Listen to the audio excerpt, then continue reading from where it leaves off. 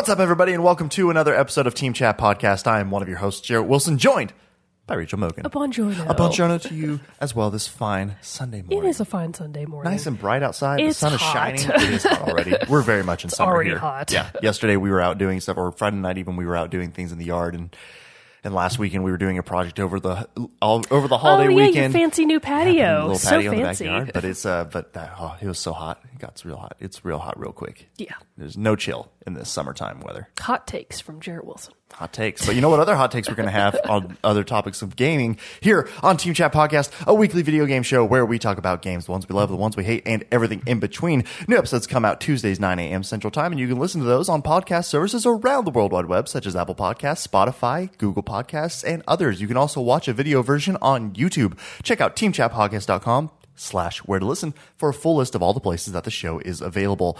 You can also find us on social media such as Facebook, Twitter, and Instagram. Join our Discord server. Links are in the description below. And finally, we're a completely listener-supported show, so if you're really enjoying and digging what we're creating for you each and every week, head over to patreon.com/teamchatpodcast, where for as little as $1 a month, you can support the show, and in return, we'll give you a cool perk like getting the episodes early before our general Tuesday release and access to a private channel on our Discord server, The Rogues Gallery. Have to give a shout out to our newest patron, Joey. Thanks for supporting the show. We really appreciate it. And we love all of our patrons. Before we get to our main topic, we have a little bit of news. We actually have quite a bit of news. Yeah, a lot of stuff happened. We'll go ahead and say it. Like, we're going to talk about it briefly. We're going to give you your releases, but we also have, we're going to give you the dates for E3 because E3 starts this week.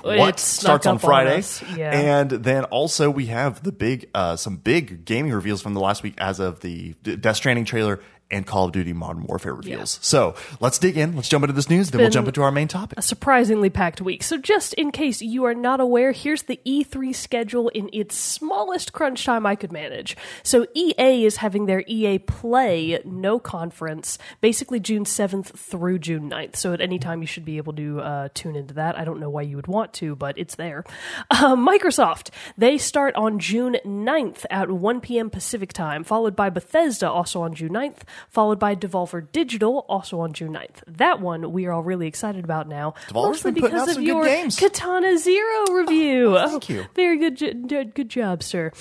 Most people won't care about this, but maybe Jarrett and 5 other people maximum would care that PC gaming is doing their... I'm going to watch that one with rapt attention because I'm a new PC gamer. You're a new PC gamer. So that one starts Monday, June 10th at 10 a.m. Pacific time, followed by Ubisoft, Monday, June 10th at 1 p.m. Square Enix has their spot Monday, June 10th as well, 6 p.m. Pacific time. And then the only one that I actually care about, and Devolver Digital, Nintendo is on Tuesday, June 11th at 9 a.m. Pacific time. I'm going to call out of work.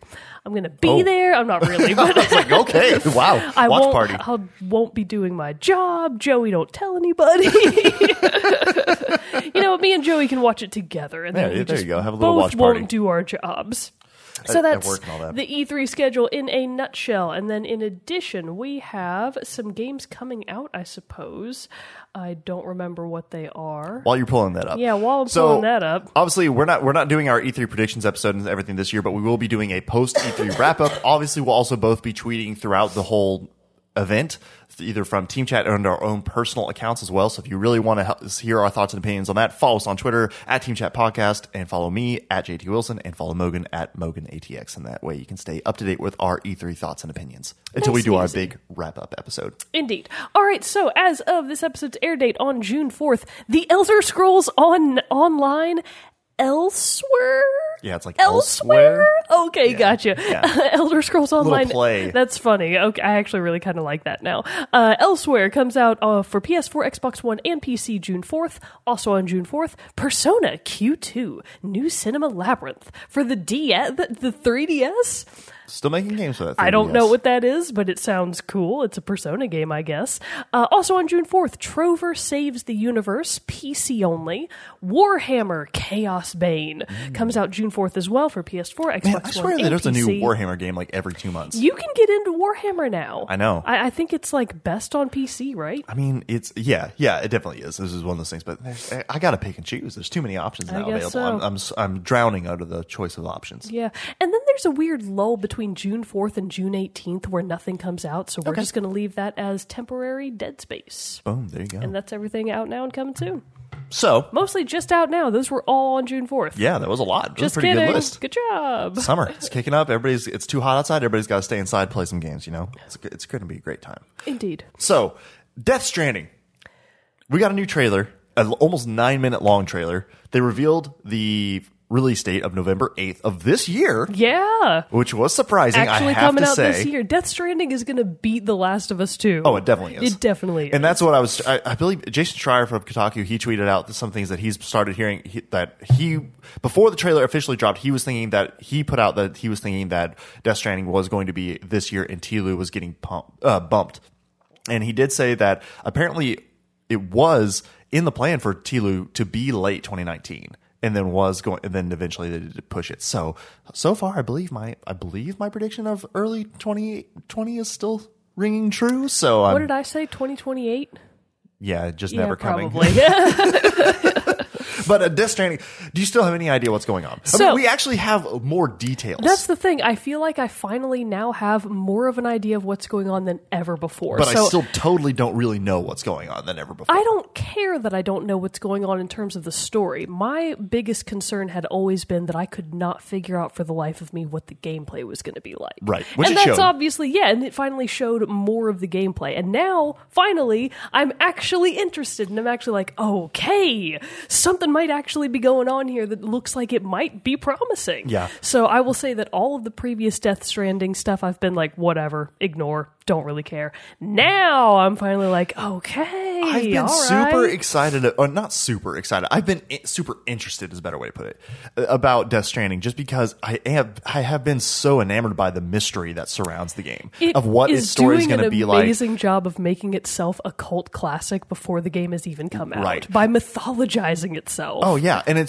now I will say I did roll my eyes pretty hard though when you find out the main character, Norman Reedus' character's name is Sam Bridges, and the underlying theme of the game is connecting humankind people, and building, even in the official plot synopsis thing, building in quotes bridges, and I was like, okay, now come on, That's a little on the nose, a little Kojima. on the nose, You could have Kojima. done a little better than that. You So- could have called him Sam Links. Sam Links. But that's what I mean. We have this idea better. It looks. I was actually watching the trailer again with my buddy Michael this morning, and it was just, and we were both like. He said it was like, this seems to be 5 games in one. He's kind of more like, I don't know what's going on, and I was kind of like, I still don't totally understand how this is all gonna bridge together, but I am still very interested in it. But the one thing I will say, the question that I posed to him is are people gonna love this because it's Kojima? Or will they be able to acknowledge if it does come out and it is a rambling mess of what is going on, that it's actually a rambling mess of what is going on? I mean, I feel like there's always going to be those people who are in the die-hard fan camp, Mm-hmm. and no matter what, they're not going to be able to acknowledge criticism to its full extent.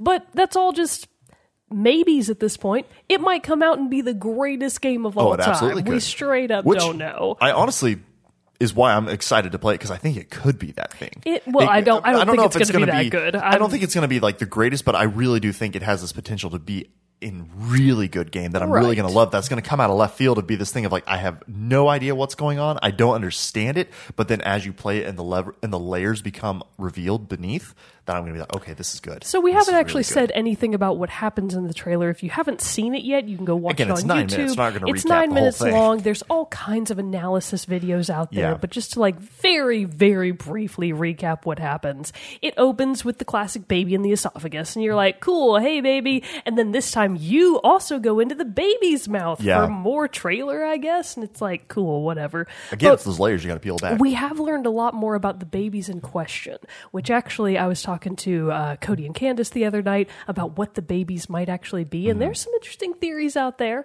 But I think 'Cause that in the trailer- go ahead. I think that the trailer pretty much summarizes that the babies hook into these tanks that hook onto, at least in this case, Sam's suit, and I think the baby serves as some sort of a bridge. They do call them bridge babies. Yeah. That's not even a joke. Shame on me for trying to make a joke. But it seems about that his corporation, Sam Bridges' corporation, is called Bridges, so maybe he runs some sort of research development thing that Yeah. is based around these babies. So maybe calling them bridge babies is appropriate. So bridge babies, I also think it's because they bridge the divide between the normal human world and whatever this other world is, where like all of these mysterious creatures come from that are, I gather, what do they call them? BTs? BTs. These BTs, they come from this other world of like black goop, and it's like not really I'm assuming reality. death, like the world yeah, of it the looks like dead. the underworld. So apparently, Because it says in the trailer these- something about people bound to Hades. Yeah, exactly. So yeah, which I'm so I assuming think is that- Mads Mikkelsen's character, Cliff. You think so? You think he's Hades? I don't think he's Hades. I think he's bound to Hades. Oh, Like okay, I gotcha. I Yeah. gotcha. I was like, really? Okay, we're going just right there. Anyway, so I think the bridge maybe babies calling it now, are he's Hades. like the literal physical key of getting to the underworld. Mm. I think that's why they call them bridge babies. So it does show the gameplay, like it shows you putting up a really long ladder and climbing Fortnite it. style. Yeah, and then it shows you like climbing and scaling down cliff walls. It does Riding show a some sweet motorcycle? some combat with a little bit of gunplay. Most of it though kind of seems to be melee. I feel like didn't I see somewhere in there that they made the announcement that the more people you kill kind of affects the outcome thing. Like Really? you're kind of not really supposed to. Probably falling in line with Metal Gear Solid influences of it is a more stealth based things and you get better I scores for see. being stealth. So I'm wondering if they're still kind of keeping that aspect in this. Well, so there were definitely those stealth elements that we saw in the brief gameplay Mm-hmm. moments when those guys in like the suit showed up and they were trying to catch Sam. Yeah. And it showed him crouching in the long grass and trying to get around Right. them. So I think the goal is to primarily go undetected whenever danger approaches. It did the same thing when the BTs were around and Sam was crouching, trying to move very slowly and quietly. They noticed him anyways, which I don't know if that was on purpose or not, but I think the point is going to be mostly stealth, Right. with violence being a last-ditch effort. Nice. And it showed him just smacking a guy in the face with a briefcase, briefcase. yeah. That So was like again, cool. I mean, unless you're hitting really hard, you're probably not going to kill somebody. That with a looked like a briefcase. really heavy briefcase. That's true. Did you see it? It was like made of metal. It probably had some like samples of rocks and stuff like that he needs from his travels for scavenging. So yeah, it probably had some heft to it. So That guy's dead. he's dead. Skull's caved in. Skull is caved in. So obviously we have now know we can look forward to November 8th. Maybe we'll get more info before then. I'm assuming. Well, no, it's PS4, so they won't be at E3. They'll be at whatever Sony's big summit Yeah, is. that's what they'll have. So, which is really weird going into E3 and not having Sony stuff to look forward to. Because Sony is the one press conference that I really look forward to see what they're coming out with, exclusives and everything like that. Like my one big E3 prediction would be that we get an announcement for like Horizon Zero Dawn 2, but we're not going to get that at E3, so I can't make that prediction. But, Apparently you know, not. apparently Unless not. it's a Microsoft exclusive. It's not going to happen. Gorilla just, Isn't that just a good switches joke? sides and goes to Microsoft. Like, see you later, Sony. Oh, that Thanks would for be pretty helping us out. But so the other big thing we want to talk about was the announcement of Call of Duty Modern Warfare coming out October 25th of this year. Infinity Ward is behind this one development, and of course everybody was like, Modern Warfare, we've had this game before. It came out in 2007. It's called Modern Warfare, Call of Duty Modern Warfare. But the thing about this now that Infinity Ward and Activision has come out in saying is that it's not a sequel as much as it is a reboot retelling of Modern Warfare. Which is why I'm calling it. And I already made the joke earlier, so it's okay if you don't laugh, Jared. Okay, I'm but not going to this time. I'm going to call it Contemporary Warfare. Call of Duty Contemporary Warfare. It's going to have its helping. I still own gotta wing giggle. and its own little museum. It's going to be totally separate stuff. People are going to be like, what's the difference between modern and contemporary Cultural warfare? warfare. It's cultural. But so it does introduce that the one of the big characters from the Modern Warfare series, Captain Price, is returning. And so this one does seem though that from all accounts that they've put out, it is going to have I think I saved it actually on my Reddit so because if I it's wanted to read this because if it's a reboot, why wouldn't he be back? well, because they could have just done it with new characters completely. Oh. But so they're basically they said Modern Warfare for what it was held up for the time it was made. But now you could say warfare is different from what it was 12 years ago, which I mean is true. But I mean, still, war's all pretty terrible. And so they wanted to do this. They wanted to retell the story again. From what I've read, though, it apparently seems that it's going to be pretty gritty, pretty like it's going to. Even from what Activision has said, it's going to focus more on exploring morally gray characters, morally gray environments. So it's not going to be these are the good guys, these are the bad guys. It's also going to return to the older style in the Call of Duty because, like in Call of Duty 2, you played as British, you would play as American, and even Russian soldiers. In this one, you will be able to play as British Special Forces, American soldiers, and even like rebel or the insurgents or whatever the enemy groups that you're fighting against. So it is returning to this multifaceted view of Call of Duty games, which they haven't really done much recently. So this is what I wanted to say.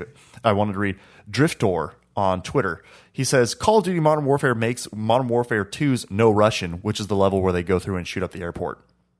Because they've already showed off stuff from, behind closed doors, Judges Week at E3 and all this stuff. So he says, I'm deadly serious. He says, makes Modern Warfare 2's No Russian look like a Pixar film. I'm deadly serious when I say that I was, he says saw, but I'm assuming he meant say. When I say that I was shocked by the level of realistic violence. We'll be surprised if this game gets M instead of AO. Good luck bringing it to New Zealand, Denmark, or other countries. So it's apparently pretty brutal, is what it sounds like. And so then my question, and Polygon actually had a really good article on this too that made me think about this more, is that this disconnects somewhat in Call of Duty to what the message it's trying to put up, because it's saying it's trying to present this realistic vision of war, but the article the point this writer was making, God, I can't talk this morning, is that that's all well and good if you're trying to make this really grounded war story and about the realistic and harshness and terribleness of war. And that's good. We need that in video games. We need that viewpoint like we get in movies. But when you compare it to what Call of Duty is more now at this point known for, which is its multiplayer, which is its over-the-top action of that, pairing the two together makes that seem empty. And so I'm interested to see, as we move on, I'll find that article so I can share that. But still, it was very good point. So I'm very curious to see where they bounce. I'm still very excited for this game because Modern Warfare is my favorite of the Call of Duty series. So I'm very excited to see this being rebooted. Captain Price is such a great character. I'm anxious to return and be in his boots again. And so I'm really looking forward to the game. I'm curious to see how they handle all this stuff because they want to bring this gravitas to the game and to the story, but can they do that well without it seeming cheap? See, what's that great game that you played that's the story of the French soldier and his family and he gets something with a shovel? I want to say stars. Valiant Hearts. Valiant Hearts. Yes. See, I feel like those are the kinds of stories and games that tell those more compassionate war stories a bit better. I would agree. Because they don't have this really over the top. I mean, it is glorified violence. There's nothing that's not being. They always portray it as being cool. It's never portrayed as definitively a bad thing. It's oh, hey, look at how many ways you can kill people. It's okay, cool. I guess that matches really well with your compassionate storytelling, except it doesn't. So, Valiant Hearts, if you want a really good war story that actually has heart to it, go for that one. Otherwise, Call of Duty, contemporary warfare, excuse me. Okay, I am trying to see if I can find this thing. Where did it go? Or maybe even that new game, A Plague Tale. That seems to be a really... I am really into Plague Tale. I want to play that one. I had no idea that it was such a beautiful game. I watched some of the gameplay for great. it, and I was oh my god, this is really, really pretty. Yeah, it looks really good. Okay, I'm gonna have to hunt for that Polygon thing while we're jumping into the next as you're introducing the next topic. I did want to say though, the other thing that got me really excited, and I saw this morning before we recorded, Sarah Shackner's doing the soundtrack for Call of Duty Modern Warfare. So really? Super excited for awesome. that. She is excellent. I'm so excited. That's pretty cool. Yeah, very cool stuff. So the main topic that we want to talk about today is we both played it because it was a free game on the PS Plus lineup for this month. And it had been on my list of need to play for a long time. It was not on my list, and it was due to your prompting being hey, we need to give this game a shot. It's free! Because you played it, you're this is the perfect time. It's free, it's short. I'd heard a lot about this, let's play this game. And so we wanted to do a review of What Remains of Edith Finch by Giant Sparrow. It came out in 2017.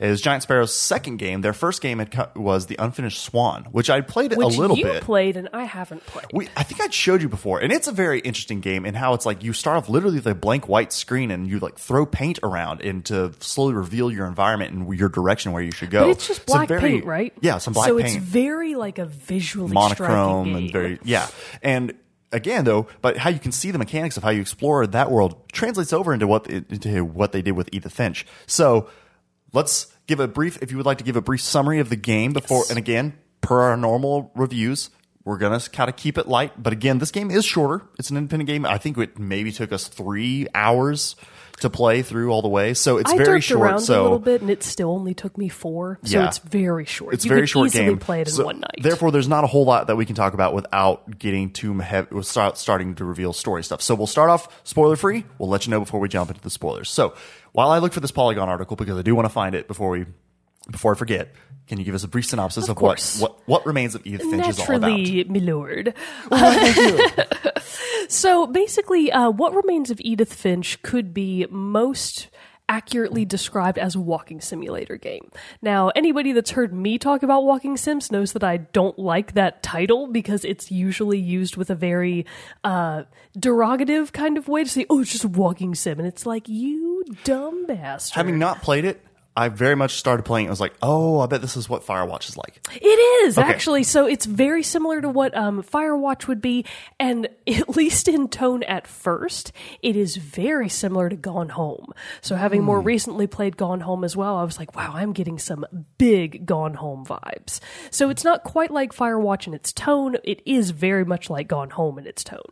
So you start the game from the first-person perspective of an unnamed character. You're not really sure who you are. All you could really see of yourself are your hands, and you have like a cast on one hand and a journal in both of them. Right. You're on the back of a boat over what you later learn is Orcas Island area of the Pacific Northwest, which I believe is a real area. Like Orcas Island, that's a real place off the coast of Washington, right? Also, all these developers loving the Pacific Northwest. They all do. So they look out their window and they're like, where are we going to base our next game? No, okay, right here. This world we know and love. I guess they just pick wherever they have the free and most abundant source material. Yeah. They're like, what kind of plants can we draw? These ones right here. So anyways, you start out as this unnamed character. You open up this journal and see that it has a not super filled in, really all it has are names and dates, family tree. Mm-hmm. So it's just kind of this blank family tree with these names and dates on it. And you're like, okay, I guess I'm learning about myself. And then the narration begins. And the narrator of the story is Edith Finch Jr. So there is an Edith Finch Sr., but you are Edie, aka Edith Finch Jr. And you are basically narrating the story of your family. And the idea is that the Finches came to the Pacific Northwest from what, Sweden? Norway or Sweden? It's Finland, Norway, or Sweden. Not gonna lie, I can't remember which one. Pretty sure it's Norway. You think it's Norway? Pretty sure. Okay, we'll just say it's Norway for the sake of it. So your great-grandfather, or whoever it is, Sven Finch, I guess. Odin Finch, you're Finch. right. His name Sven is Odin is Finch. He's the next one down. So Odin Finch brought his family over from Norway to Orcas Island in a very unusual manner. It seems that the Finch family, even in the old country they call it, were known for being plagued by bad luck. Yeah, from Norway. So in an effort to basically outrun their bad luck, Odin Finch was like, okay, I'm just going to bring my entire family and our literal physical castle of a house to Norway. So there are these really funny scenes. Washington. Yes, I'm sorry. Which also, can we talk about that for a second and how ridiculous that is? So the scene is like, I was first like, oh, they're just jumping across. No, they're going from Norway, hauling a house, which is in Europe, all the way, however they chose to do it, to Washington. I like, that assume seems they backwards. had sled dogs like tow it across the North Pole until they got to Who I guess knows? Canada. They didn't go into that much. They didn't go into detail on it, but the images that you get are of a boat, like a literal boat, with an entire intact house just kind of strapped onto it. So that was Odin's goal, was to get his entire house to Washington. It didn't quite work out that way. Really close to the shore, they hit a storm. Most of the house was drowned in the waters, along with almost like all the crew. Odin himself drowned in the process. But his daughter, Edith, and his, I guess, son-in-law, Sven? Yeah, Sven was Edith's So husband. Edith Sr. and Sven and their young daughter, Molly, all survived, and they had enough of the house's bricks to rebuild the original fireplace in the new home. So Edith Sr., Sven, and Molly all made it to the new world. They begin anew. They seem to be adapting pretty well, and I guess in the timeline, it would be like, what, early 1900s when they get there? When they get there? I'm trying to think. I think 1920s, Yeah, it maybe seemed like like it would have been the 1930s. 20s or 30s based on their dress. Right. So it's kind of early 20th century thereabouts, and they're attempting to rebuild a new life. But, and this is something that we can talk about a little bit later. A quick interjection, because I did find that article before we get too course. farther into this stuff. So the article, I'm just telling you this for your own reading. It was a really great article, and it really explains kind of what the issues that I was bringing up and made me think more deeply about this, other than just like, oh, I'm excited, it's going to be Modern Warfare and it's going to be gritty.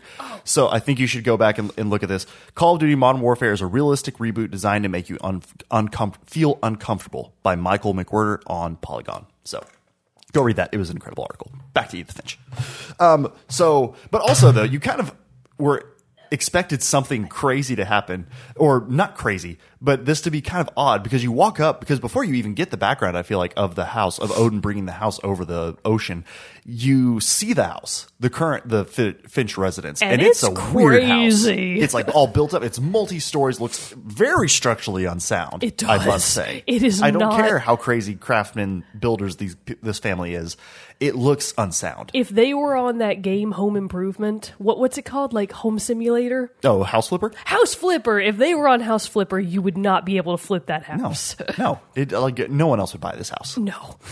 So the house itself, as Jarrett said, is like this rambling structure of what was an original, kind of, I guess, Victorian-style home with a lot of crazy attachments just built right on top of it, ending in one like big main spire kind of off to the side, very asymmetrically placed. So when Edith Jr. is narrating the beginning of the story, and she's explaining to someone how her mother died. She was the last of the Finch clan, Edith Jr. was. So she was like, okay, I finally have to go home. I finally have to go back to the house because all of my family is dead. I have to learn the secrets of my family's past, and the only way that I can do that is if I go home. Because it sounds like her mother kept the family history hidden from her very strongly. It even is implied early game that they left in a hurry. Yes. I want to say, like, it's one of the first times once you walk into the house, Edith makes the note of it looks like an explosion went off that only killed the humans. Yeah. Inside the house. So it's like, so she is obviously very puzzled and doesn't understand what's happening, what's going on, why her family has this Curse? past or curse, or what's happening. And so she's gone back to the house to explore this. Exactly. So basically the game centers around that. You're walking through your family home that you haven't been back to since you were a child. And as you're walking through the house, there are rooms for each individual character, because I guess the Finch family did not have any inkling to just repurpose rooms once somebody had been done occupying them. They kept every single person's room over the family tree preserved. And what you're finding as you're walking through the house, which is a really nice creepy touch, is that each of the rooms has been sealed shut with like the foam and everything. They've got big locks over the doors, but each of them has a peephole that you can basically use to get a bird's eye view into each room. And eventually you do learn how to access all of the rooms. But basically you're going through these rooms and finding some sort of window to the past for each individual character. In a lot of cases that comes in the form of books, journals, letters, some sort of written format, which is an account, usually from a first-person perspective, of what happened in that individual character's past and eventually what led to their death in most cases. And that is, to me, where I feel like the game really came to life. It and does, really, in a big way. And really shines, because if it really continued with you just walking from place to place, picking up and reading something, or having Edith Jr. explain things to you, I think this game would have, I would have lost interest very quickly. Oh, yeah. But what they did, though, is each family member's story, and you can kind of track all the family members in your journal, is like you said, it takes a first person perspective, and each one has a different, not gameplay mechanic, but a new what's the word I'm looking for? Style. A new style. Thank you. They all have a different style, and they are extremely interactive in how they immerse you in each individual character's story. So this is really kind of where we're going to have to start talking about story elements. So if you don't want to know what happens in Edith Finch, you can tune out now, skip to the end.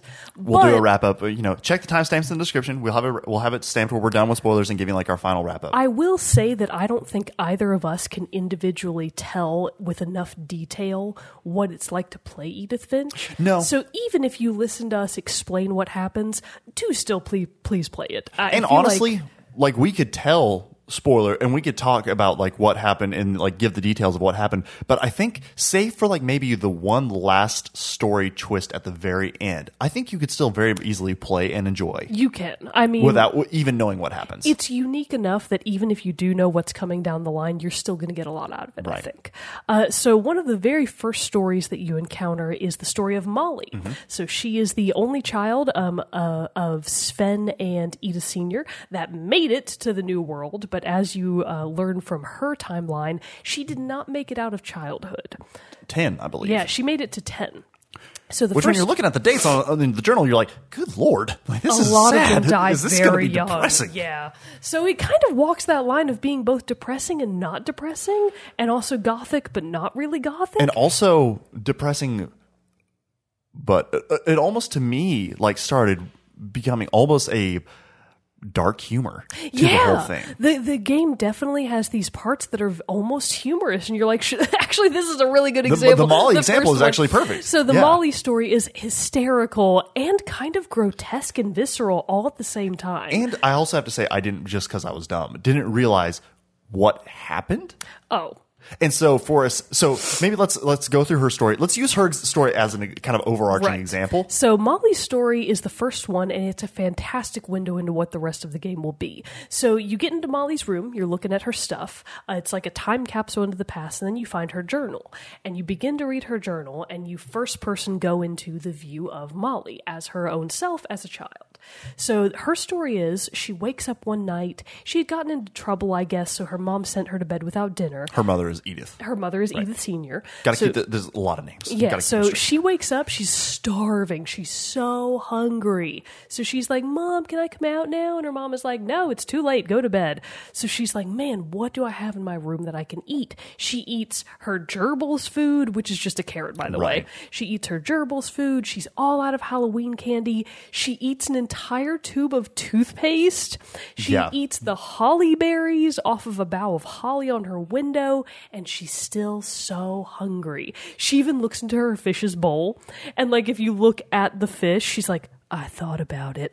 And you're like looking at your goldfish. The fish is like swimming. I was like, and he's like, please don't eat me. And I was like, no, goldfishy. So you don't eat your goldfish, but you thought about it. You did. And then at a certain point, Molly hears a peep peep at the window and sees a bluebird outside. And she's like, oh man, I want to eat that bird. And it's like, oh my God, this is going down a dark alley. Yeah. So she opens up the window, and she's pretty high up. She's on like the third story or something of a really big house on a sheer cliff face, by the way. So they are very much in a precarious position.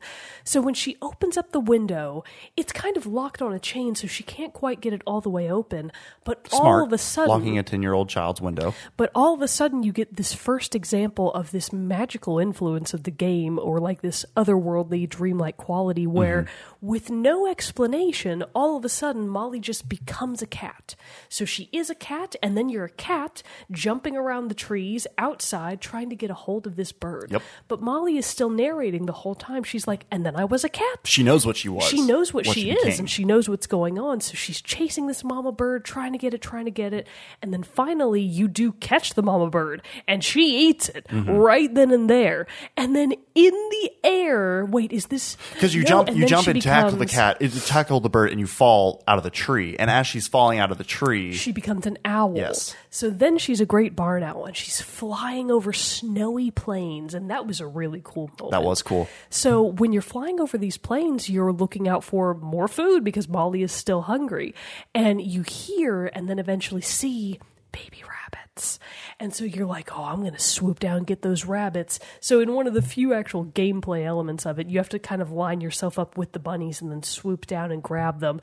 And you like very viscerally Graphically eat them. I was surprised. You like, there's bone crunching. There's like this chomping noise. You're seeing the rabbit like disappear into your gullet. Yeah, I she's was like, and what? in one gulp, I choked him down. It was bones weird. and all. It was weird. I didn't expect it. And then you do it again. You go out and get a mama rabbit after that. And then once you're done very graphically eating the mama rabbit, you're still hungry and you turn into a shark, Yeah. a great white shark. And this is like one of the funniest parts of the game. I laughed out loud. So you're this big shark, but you're over land. Yeah. So you kind of fall out of a tree and like kind of onto this hill and you just roll down the hill. It looks like one of those games where the like physics simulator games where you can just throw whatever objects or things It into does. it and, It's hilarious. and see how the physics react. And that's basically what this part was. So as the shark, before you get into the water, all you can really kind of do is flop yourself around. So Yeah. you flop yourself down this hill, across a highway, and then you finally land in the ocean.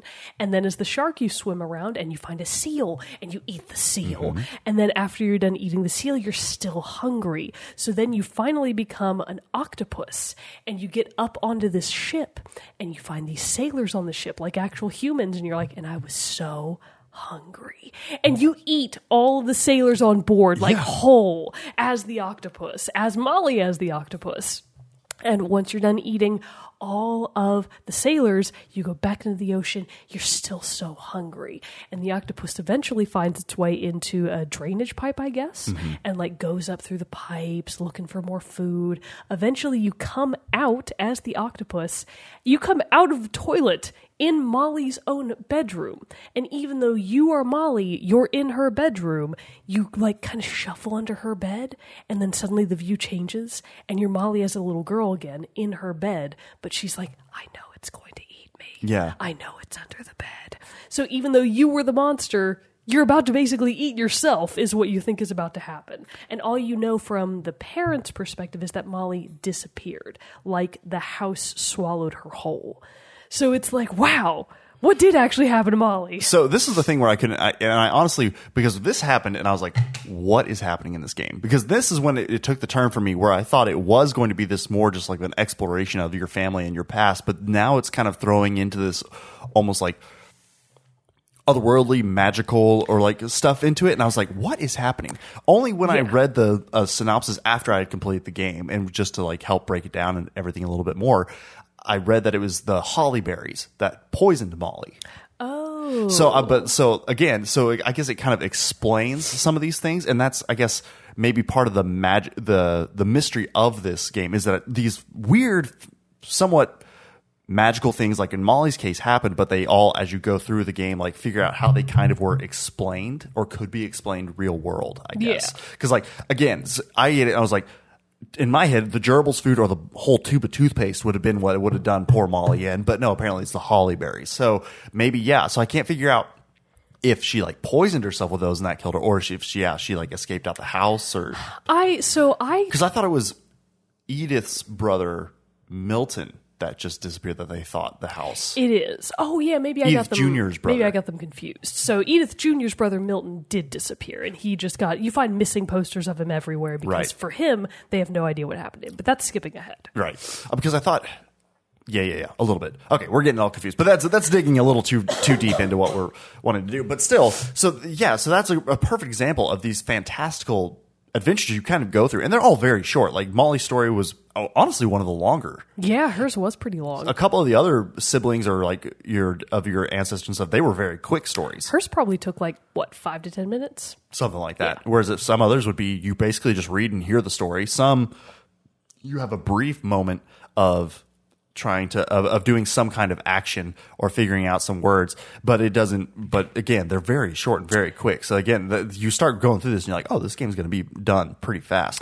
Yeah. So what would be the thing about it then that you think really caught you with this one and made, because when you presented that we do this one is because you had played a little bit of it when the game was first released on the PS Plus, but you likened it a lot to kind of how it compared with what we were doing with Life is Strange 2 right now, or you saw similarities, I wanted to say, or that it more was that so you were much saying better. it was better, Yeah, and how no, it was I able didn't- to tell a story more controlled. But it was the combination of the two, and then I saw the kind of how you go around the rooms and explore is very similar to a lot of the actions you take place in Life is Strange.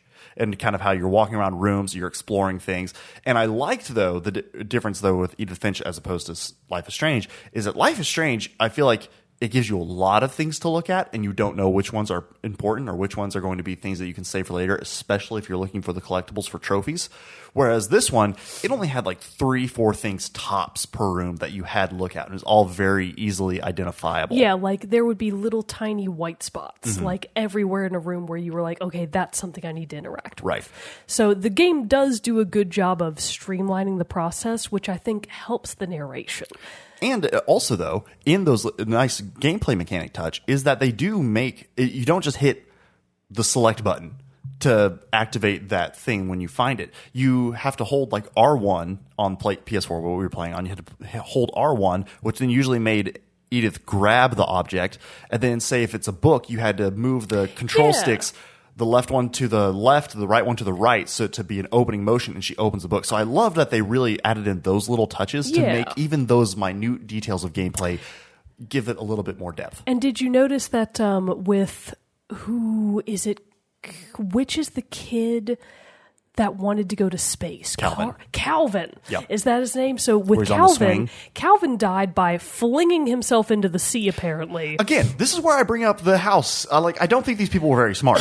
They built a swing for children overlooking a huge cliff that drops into the sea. Now, to be fair, it was kind of Calvin's own fault because he wanted to go all the way around. But you should take into account he wanted to be able to go to space. Kids are nuts. They don't know what they're doing. But so did you notice that as you're Calvin and as you're pumping your legs on the swing, you can actually do them both separately. Right, and you don't go as fast or as hard. And you don't go in the right direction if you don't do them both at the same time. I was like, that's a nice touch. I really like that. And that's what I meant when I said earlier about how the stories are what really bring the game to life. And I think that was the main goal, obviously. But if you were just walking around the house and reading these things, this would be a very boring game. But the way that they change up each and every story to make it different and to really give each one a new little puzzle that you have to figure out on the best way to accomplish the story and make your way through the story is what makes this game engaging and fun and keeping you through the whole thing. And before we move on to kind of some of the broader themes of what I think the game is dealing with. Which is what I really want to talk to you a lot about. I do want to highlight what I thought was arguably the best and most interesting of the stories, which is Edith Jr.'s other brother, Lewis. Yes. Who worked at the cannery. Who worked at a cannery. So Lewis. Why are we good? We bounce off each other. Lewis is of the same generation as Edith Jr. and Milton. So they were actually kids in like the mid to late 90s? Yeah. So they're actually very contemporary. I think even in Lewis's room, which is quite literally a boat on top of the house that is like decked out in like weed life. Bringing up the structural integrity of this structure. It's not great. It's not great. So Lewis probably made it to his young 20s? I'm thinking early late 20s. Teens, young 20s. And it's implied by Edith Jr.'s narration that he probably got really depressed just kind of by life. He didn't like his job at the cannery, but he was really into video games all of their time growing up. And eventually, basically, he sort of spirals down his own imaginary abyss because his imagination is so vivid and so wild, and the game portrays this to you in a fantastic way. Yes. So you are first person as Lewis, and you are quite literally just running fish into this fish D header, and then you have to slide them off onto a conveyor belt. And you do that by using the controls. I think you use like the left. I think it's right stick for this part. I think you use the right stick for this part. Yeah. And this is important because you have to keep doing his job. You have to keep running these fish into the chopper and then onto the conveyor belt consistently, or the fish will back up. And then the longer you do this, the further along you get in Lewis's story, which is like a top-down video game. It actually kind of looks like a dungeon crawler. Yeah. Because then with the left stick, you're controlling Lewis's imaginary character. And you're basically running your little dude, your little knight or whatever you want to call him, through Lewis's internal game. And it's a fantastic example of his imagination literally taking over the screen, because at first his imagination is just a little corner of the game and most of it is the fish in reality. And by the end of it, once you get to the end of the line of his internal story, it's the entire screen, but you are still having to run the fish because in reality, you know they're still in the background. And it's a really interesting juxtaposition of having to do two separate things at once. It honestly was pretty, like, at first, I got pretty backed up when you're doing the first little bits of trying to escape the labyrinth, because it's also nice in how it builds up the difficulty of kind of like what you have to do. Yeah. Because eventually, it is just this, when it begins, it's this little tiny corner on the left side of the screen as you're still seeing him cutting the fish in the main part of the screen. But like you said, as it goes on, it slowly takes over. So you're seeing more of his imagination take over the screen, eventually to the point where you don't even see the fish. And you're having to do that based off of the audio cues and even maybe slight vibrational cues. Like muscle memory, basically, of what you're doing with the fish. You just kind of have to faith, like, assume that you're doing it right. And so, but this one, I mean, like, you can tell from his story, like, Lewis was very troubled and, like you said, fell into depression and everything. But how that one ended, I was kind of like, oh. So actually, it's not even Lewis narrating his own story. It's a letter from his therapist to his mother. Detailing what happened. Basically trying to explain why Lewis killed himself. Because at the end of Lewis's imaginary story, he gets to basically this state of, like, he knows and acknowledges that his imagination and his imaginary world is better and more fantastic than anything that he will ever have in real life. In fact, he even says that in his imaginary world, he feels that that is his true self, not the Lewis in the real world. Right. So at the end of his story arc, you basically get to this point where you're like, okay, you're going to ascend the throne, you're going to become the master of this realm, all you have to do is accept your crown. So you bow down your head into what is essentially a guillotine. Yeah. And then that it chops off your own head. I mean, I'm assuming he stuck his head in his fish. And in real life, he stuck his head in, like, the fish chopper and killed himself that way. And it's like, wow, that's a really dark way to explain, you know, sort of losing grip with reality. But is it really that sad? Because this is kind of the feeling that I had in a lot of these stories, is that Lewis's life sucked. He worked at a gross cannery. He really had no prospects. In his imaginary realm, he was happy, successful. Is his story bad? That's the thing. Yeah, like, I couldn't really there's decide. a lot of discussion of this. Partially for me, especially because Lewis is one of the later stories you discover. At this point, in my only kind of knock against the game, honestly, is at this point, it got to a point where some of the things that started happening, I was almost like, this is too ridiculous. Do you know if that makes sense? Like, it was almost like, okay, like, I get it. This family's had a really rough go. Why is it still piling on? Which I know happens in the real world. Well, so I don't think it's piling on, because I think it just kind of felt by the end, I was kind of like, okay, something terrible is going to happen to this person, and and it was almost this thing of like, I knew that was going to happen, and so it lessened its impact for me by the end, because I was just like, something terrible is going to happen. Oh yeah. See, I didn't feel that way at all. I felt very much the opposite of, like, yeah, I knew everybody was going to die. That's the point. I knew they were all going to die too. That's the point. Right. So I feel like I didn't even really think it was that ridiculous, because I feel like the way that this family is meant to basically go extinct is supposed to be really over the top and really bombastic, because their life is crazy. Yeah. Their house is crazy. Their history is crazy. That's true. Why wouldn't their individual deaths also all be in their own way pretty crazy? So I don't think that I had any problems with that. I very much embraced it. And I think it draws on this broader theme of, in a certain way, I would say that the themes of Edith Finch are interestingly kind of Lovecraftian, because they very much have that feel. It's got this idea of, like, here's this family that is so cursed that they can never escape it, and you're not really sure where the curse comes from or why. Or if it's even a curse. Or if it's just bad luck. But I feel like it probably is.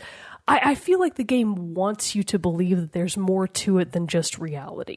Because the way that some of the characters die, like with example Milton, he does just go missing, and you're not really sure where he went. But what you do see is that in his flip book, he painted himself a door and walked through the door, and no one ever saw him again. And then when you're actually in Milton's room, which is full of painted structures, one of them is a painted door, and there are yellow paint prints on the ground leading to the door. Where'd Milton go? Yeah. I mean, his footprints don't lead out the window. That's true. And in the case of, for example, Barbara, nobody really knows what happened to Barbara because in her story, you basically read her life as a comic book because she was a washed out child star who made it to like 16 or 17. And then she goes somewhere. All they find of her is her ear. Remember? Like, Well, it's because just there's her... the home intruder. Yeah, And well, so there was a home intruder, Yeah. but they never found him. They never said for sure, yeah. All they said for sure is that, well, she's dead. We don't really know where she is. And it's implied that it was sort of this demonic presence that got her. And it's like, maybe it is. So again, the house. Yeah, kind of a again, curse. maybe it's the house. And I feel like that's kind of what the story is trying to tell you, is that it's the house. Because what did they bring with them when they left Norway? Their house. own freaking house. Which then what they did they used the use fire- to build the new house? Parts of the old house. get it. Of I'm course seeing. you can't get away from your own past. You brought it with you. Right. So I feel like the story is more trying to be like, no, something is definitely following them, and it's kind of their own fault because they brought it with them. But so I didn't necessarily, though, so I understand that, and that does make a lot of sense.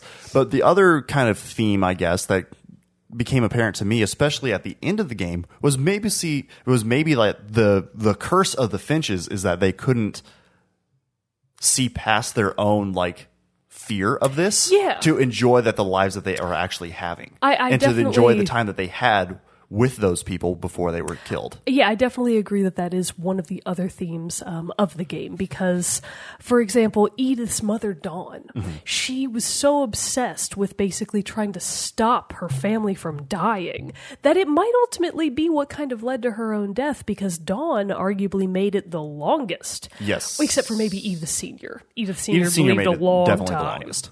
But Dawn, Edie Jr.'s own mother, she made it a long time, and they even left the house. But did the stress of that lead to her death? Because it's implied that she died in a hospital. Maybe it was just cancer. Maybe she just got really sick in old age. Sickness, yeah. But who knows? Maybe it was the lingering effect of believing that you are doomed. That is what doomed her. Didn't allow them to live a full life because they were so Exactly. obsessed over this. I mean, but you got to hand it to them, like seemingly pretty real curse. Yeah. But they weren't able, and so that's part of the thing, though. But because when Dawn goes and tries to, she's the one who actually sealed off the rooms, not Edith Senior, Odin's daughter. Like Edith Senior is the one who they call in the game Edie to help maintain this, so they're not having to call it Edith Junior, Edith Senior all the time. It's Edie and Edith. But Edie, she's the one who insisted on putting the peepholes so that these parts of her life and her family's life wouldn't be lost forever. So it's kind of like you kind of feel like Edith Senior was the one who was kind of trying to be that guiding light of like, hey, stuff happens, but life's still wonderful, and like bad things happen, and tried to help her family see that, but nobody else would be able, because they were too in their head, especially Dawn, about going to the extent of sealing off rooms and sealing off parts of this house because they just didn't want any memory of what had happened. Yeah, Dawn which was leads trying to why to bury Edith the Jr. past. Exactly, Edith Jr. knows nothing of her family. She interacted with Edith Senior, but before they left the house, but she was still a young child, so it basically is like in this way of trying to save her family, like Dawn robbed her children of this memory of their family, and so it is this thing. I think Or that really was just kind her of one remaining child, right, because the at that others point were Lewis and dead. Milton were gone, and so it really was this thing of, I think, not focusing so much on the terrible and remembering the good and the wonderful that you had with these people. My other theory, and this is like wild conspiracy theory, is that the curse isn't actually a curse, it's Edith Sr. Because she's the one who keeps memorializing all the family members, and it's implied that she writes stories about them. And remember at the end of the game where they're going through Edie's last memory of them in the house, where it's the night that they left, and Edith Sr. tries to show Edie the story that she wrote about Edie, because it's like, do you know what happened on the day you were born, or something like that? And Dawn vehemently tries to stop her. So it's like, my other theory is that, is Edith Sr. writing stories about everyone that eventually come true? So I don't know, maybe Edith Sr.'s accidentally killing people. I don't know if they were it's coming wild true. Conspiracy theory. I was just like, maybe she's the curse. Maybe. But I don't know if that one necessarily, to me, rings true because, especially with Sven, remember, he was trying to build that slide. Oh, that was yeah. like shaped like the dragon, and it falls and kills him. And it Obviously, falls. because no one knows how to build a damn house. I mean, he had the most a realistic death. Yeah. Like he just died in a construction accident. It's like, yeah. But then she wrote it as sense. he died fighting a dragon. And so I'm wondering if she just, to make it less painful, she like thought of these ways. Maybe so. That's probably more accurate. I just wanted to be like, what if it is her? I know. That's true. That's true. I mean, I'm sure. Let's make a whole video breakdown of why it's Edith Finch Sr., of why all this terrible things are happening. So really, that's pretty much the main depth of it, is that as you go through this game, uncovering all these different secrets and uncovering the past of the family. And, you know, I believe it's one of those games, too. It's very much is one that allows you to kind of make your own. Like, we both have somewhat different opinions on what the game means and what the game's about. And I think that's one of the strong points of this game, is it really leaves that open to interpretation. But the one thing that I did think was very interesting, the final twist, really, of the game, which is, so if you don't want this spoiled, we alluded to this earlier, if you don't want this spoiled, skip forward for a few seconds here. But the main twist of the game is that it's revealed at the end, it's not, you're actually kind of playing as Edith Jr.'s son, because it was revealed midway through the game that she's pregnant at the point, and that she actually died in childbirth with her son. Yep. So, and then it shows the final shot of the game really is the son at her memorial tombstone at the house. Exactly. So that opening scene then on the boat of like the person with the cast, that was her son. Mm-hmm. And then when he opens the book to that blank family tree, the narration begins with Edie Jr. And that's sort of what you play as, but ultimately you are the boy experiencing the story told from his mother's perspective. Right. So it's implied that Edie is not implied. Edie wasn't the last of the Finches then. She thought she might be, because she wasn't sure if she would make it to be able to actually birth her son. But there is one more left. There's whatever the son's name is. I can't remember. And I don't think it says. But also, depending on how you look at it, she has now broken the curse in a sense, in that she actually, like, her son now is prepared to step into life knowing exactly what happened to his family. And also now has the discernment from Edith Jr.'s journal to know that, like, to enjoy the things of life, to learn about your family, regardless of how terrible, like, some past instances have been, and to really just enjoy the time and the things that you have. That's what I took, anyway. See, even with it kind of that, like breaks the cycle. See, I don't think so. I don't think that it broke the cycle, because Edie intentionally brought him back to the house, even in her death, by writing about it and telling him to go home. She brought him back. She could have just birthed him and let it go. Yeah. And that would have been breaking the cycle. But because she redirected him back home, I feel like it's more a thing of like, oh, okay, the curse is going to keep going. But even though she may have broken the cycle of, I don't even think that people like weren't able to enjoy life. I think they did. I mean, Edie Sr. and Sven, the ones that made it pretty long, except for Dawn. Dawn was the only one that was obsessed with trying to avoid it. Right, and I think that's where my viewpoint of the game comes from, is more because you are hearing it from Edith Jr., so you are hearing the very heavily influenced version of things that she got from Dawn. And so I feel like that's where it was more, I feel like she broke the cycle in that way. Maybe not so much in the curse, if she did send her son back to the house. But also, Dawn sent her back empty-handed.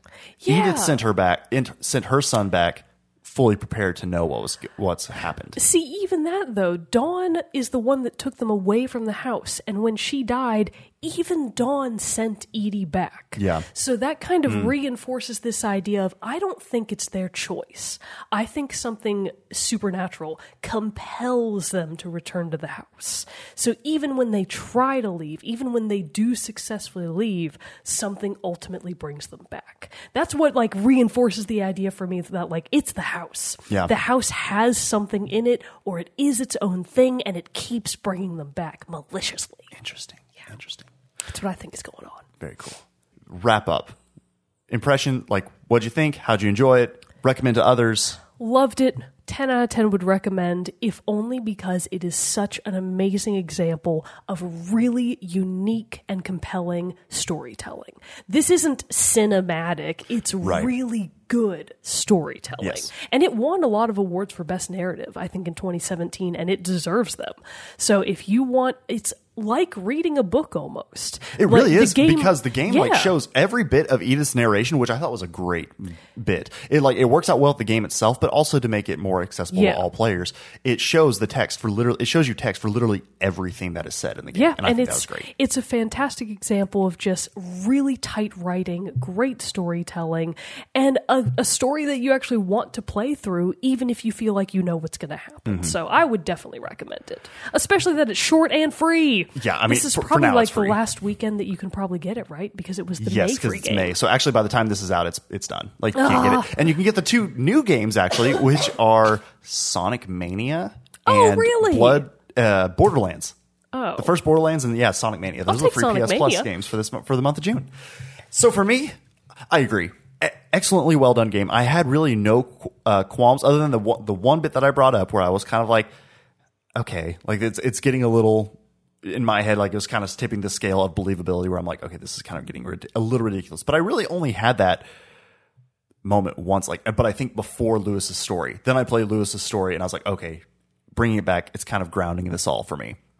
But in general, the game is not one necessarily that I think clicks to me as well. I really enjoyed it. Do I think it's like my top 10 game? No, but still, I can see it for what it is. So even though it wasn't one that necessarily clicks for me, I see and agree with everything you're saying. So I completely agree. Like 10 out of 10. Like it was it was very well done and very well packaged for the story that it gives. And even when it's not free, like if you're not able to get it on PS Plus this month, it's still not expensive. Yeah. It's an older indie game by now. You can get it on a bunch of different platforms, and it's not that much. It's got to be less than 15 bucks? Yeah.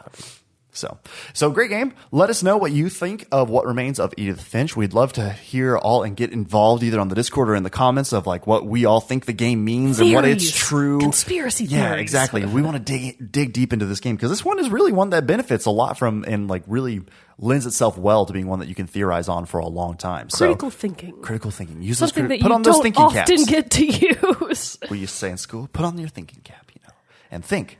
Analyze the problems and the stories and themes of What Remains of Edith Finch.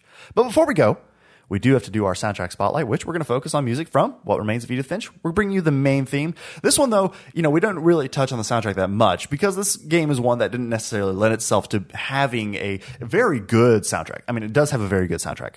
Let me be clear on that. It was very peaceful, just like more ambient tones underlying. It wasn't meant to be one that really drives the action and pushes the story forward like some other soundtracks that we feature.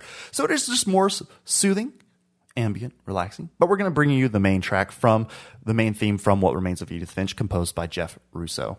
Thanks again, everybody, for listening to us and joining us for this episode of Team Chat Podcast. Come back next week for another great episode on another fun gaming topic. And also, don't forget to follow us on all the social medias, Facebook, Twitter, Instagram. Subscribe to us on YouTube. Check us out on our Patreon page. We would love to support. Thank you again, Joey, and all of our other patrons for your support of the show.